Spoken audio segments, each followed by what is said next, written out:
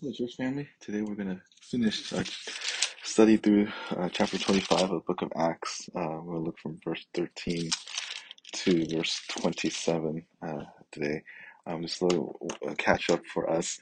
On the beginning of chapter 25, Paul was before Festus, and Festus was um, in a lot of ways, he's just kind of like what most politicians that don't understand religion. He's kind of like an agnostic person, just wants to keep the peace and make everyone happy. But inevitably, if there are two different religious groups against each other, they're going to have to figure out what is the most legal way to deal with things. And the Jews at the time wanted Festus to go and kill Paul. And Festus understood that you can't just do that. In the Roman world, they need to figure out that you need to try the person, you find evidence, and they couldn't do that. They couldn't find a reason for Paul to be sentenced to death.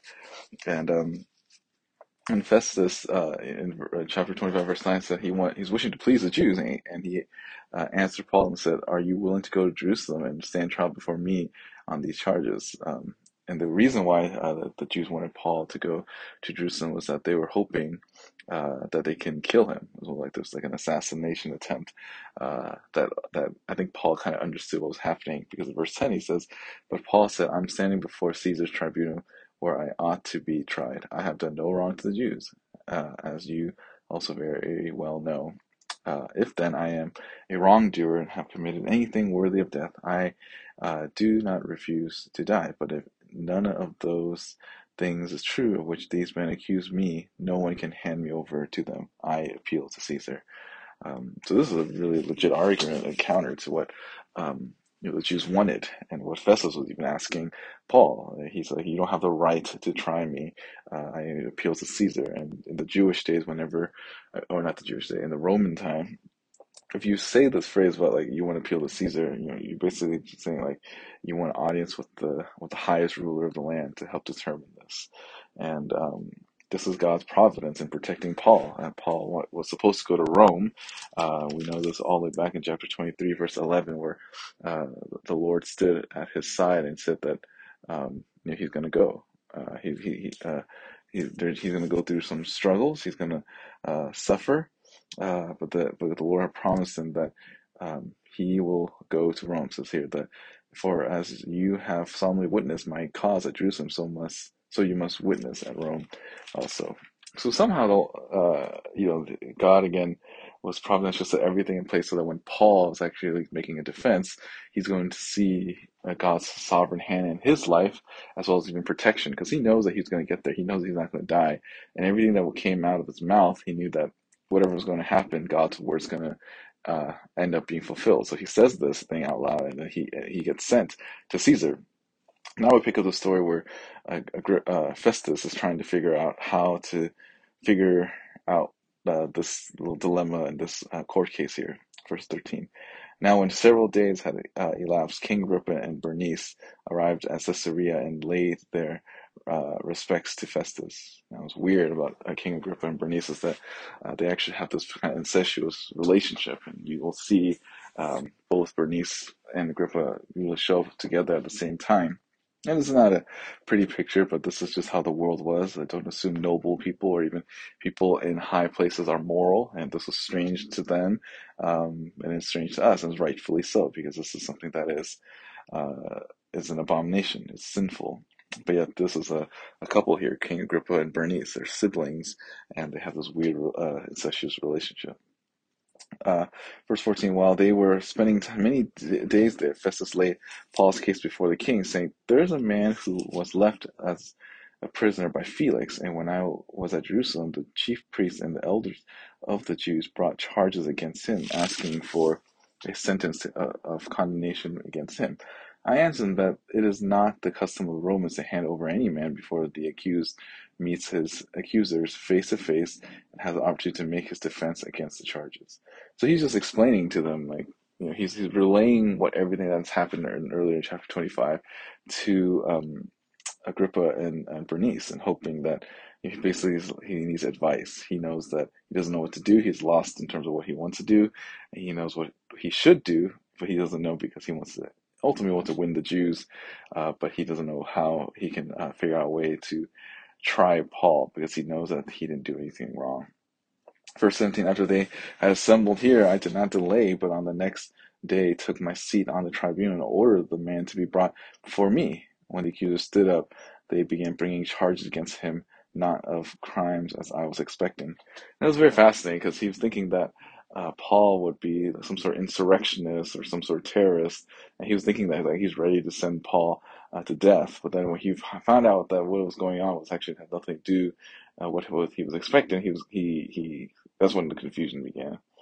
As Christians, we understand that there will be times where we should have theological debates with those of different faith, and even then, we understand that there are those that are watching us that are non-Christian that haven't really taken a side on whatever religion. They could be agnostic or atheist, or maybe curious, open to religious understanding. And when you and I engage people who are of different faith, we know that at some point there's going to be differences. There should be differences. That the way that we live and the thing that we believe is different from the way you live and the way you believe. And the way that we try to win people that are in other religious groups to Christ will not make sense to people that are atheists. They'll just see that, well, why are you just jumping ship from one group to another? Why can't you just all get along? But the reason why we can't get along with other groups is because they're living a lie, just like the atheists and agnostics, and we're living in truth. And you're going to see that in time, when there's these theological debates that may not make sense to the world, but what Paul has that what the Jews doesn't have in this context is that Paul was known to be a faithful citizen. He was just good at living a life that is pleasing to Rome, and at the same time, he was also primarily faithful in evangelizing the lost through the spreading of the gospel. And for us as Christians, the more you are like Christ, uh, the less people should have against you. Um, People might assume things about you as Christian, but when it's presented in some sort of court case, it should be like, oh, it's a misunderstanding or misunderstanding or even a lack of understanding of what the religious reasons are for why these religious, for reasons why these religious groups are fighting against one another. Because this Agrippa guy, or Festus, really has no clue why they're going against each other. He doesn't get what's the big deal about this whole deal. See too that I said in verse 19. But they simply have points of disagreement with him about their own religion and about a dead man named Jesus, whom Paul asserted to be alive.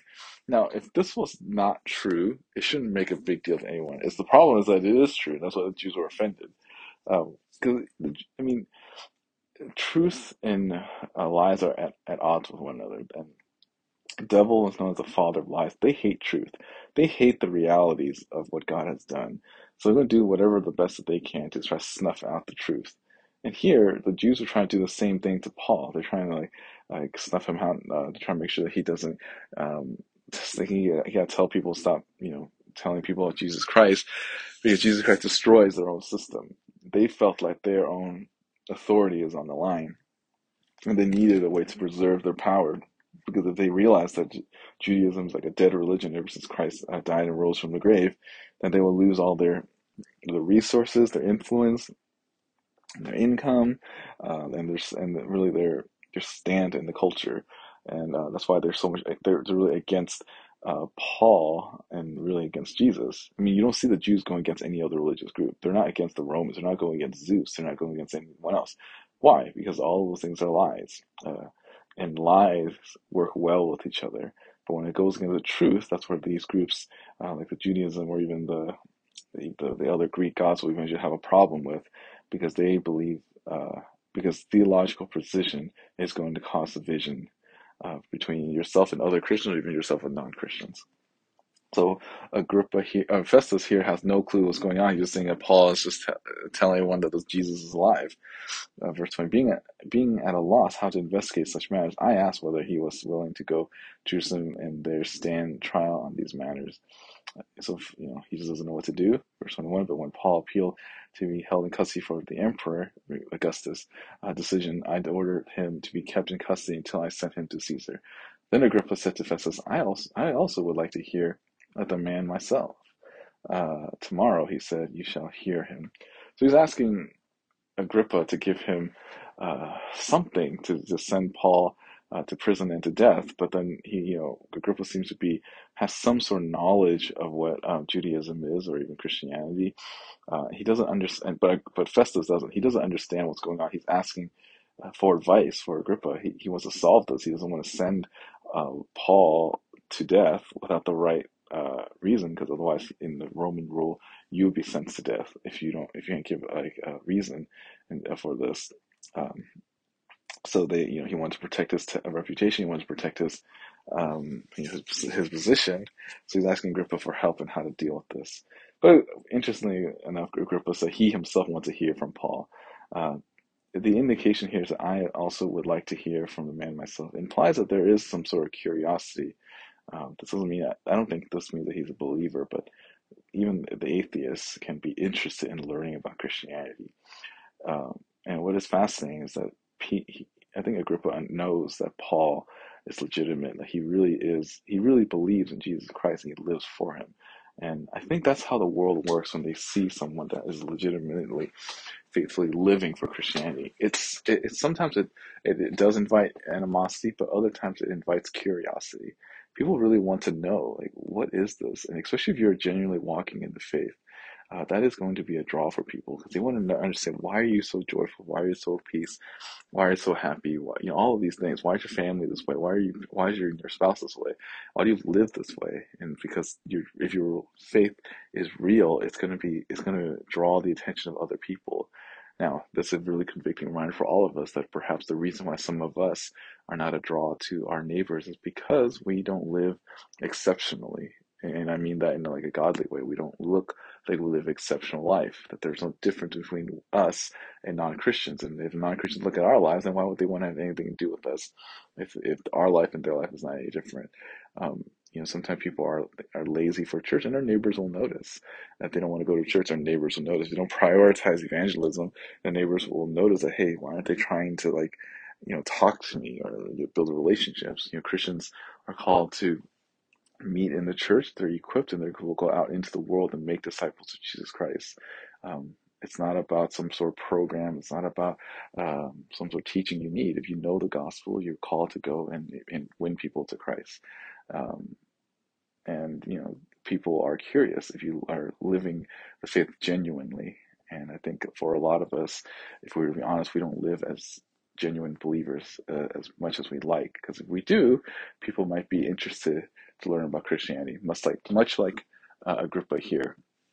Verse 23. So the next day, when Agrippa came together with Bernice, the incestuous sister relationship, amid great pomp, and entered the auditorium accompanied by the commanders and prominent men of the city, at the command of Festus, Paul was brought in. So this is it's almost like, how there's the Olympics where there's people bringing flags in. It's like that. They made it a very theatrical and almost like a huge event that all these people wanted to know. They want to hear Paul, and Festus and Agrippa and Bernice, they came in great pomp, meaning that it was like very showy, flashy kind of situation. They were, in a lot of ways, they want to be almost entertained about what Paul had to say. And Paul himself was a very meek and mild individual. I think sometimes the story books, the children books in particular, in the way that they write, the way they draw any of the apostles, but particularly Paul, it seems like he seems like a really fit dude. Like the way that's drawn. But in reality, he was, beaten. He was imprisoned. He didn't have that much nourishment. And Galatians imply that he has something wrong with his eyes. First and Second Corinthians implies there's something wrong with his face. Like he doesn't look that good. He has problems speaking. But yet somehow the Lord is able to use this humble-looking vessel. And I think that's why Paul calls himself like a broken clay pot with the gospel inside, because that's what he is. He has this self-awareness to know that he's not that great, but in the hands of God, he can do great things. So he's here and he's drawn this huge crowd, and he's going to speak against them. Verse 24. Festus said, King Agrippa, and all you gentlemen here present with us, you see this man about whom all the people of the Jews appealed to me, both at Jerusalem and here, loudly declaring that he ought not to live any longer. But I found that he had committed nothing worthy of death, and since he himself appealed to the emperor, I decided to send him. Yet I have nothing definite about him to write to my lord. Therefore I have brought him for you all, especially before you, King Agrippa, so that after the investigation had taken place, I may have something to write. So this is all from Festus's point. It's almost like he just wants to finish his assignment, and for everyone else, they're just curious about what's going to happen. Um, and he Festus is just stating why they're all meeting here, and their hope is that to figure out and basically sentence Paul to death if there is a reason to do so. And this isn't the trial here, by the way. This is just him standing before them and just it's almost like a hearing. They just want to hear what Paul has to say, and then from there, that's when they'll build the case against him. Verse 27. For it seems absurd to me in sending a prisoner not to indicate also the charge against him. And that's a smart and right answer. It's like I don't want to send someone without like a reason why he sent, because it's kind of dumb. And I remember when I was a kid when I had to like get sent to office a lot, or when I have letters that be sent home, it makes no sense. Like every time they would send something, whether to the office or to my mom, there's always like a detailed description of what I did wrong. It would make no sense if they told me to give this to my mom to sign, and there's like nothing, no details on it. It's like my mom need to sign this parental referral if there's nothing on it? It's because there should be something on it. That's why they need to sign it to make I guess my problems known. The same thing here. Festus doesn't want to be look like a fool. He doesn't want to. He's still trying to protect his reputation here, right? Earlier he said he wants to look good to the Jews. Now he doesn't want to look. He wants to look good to the Romans. He doesn't want to look bad to Caesar.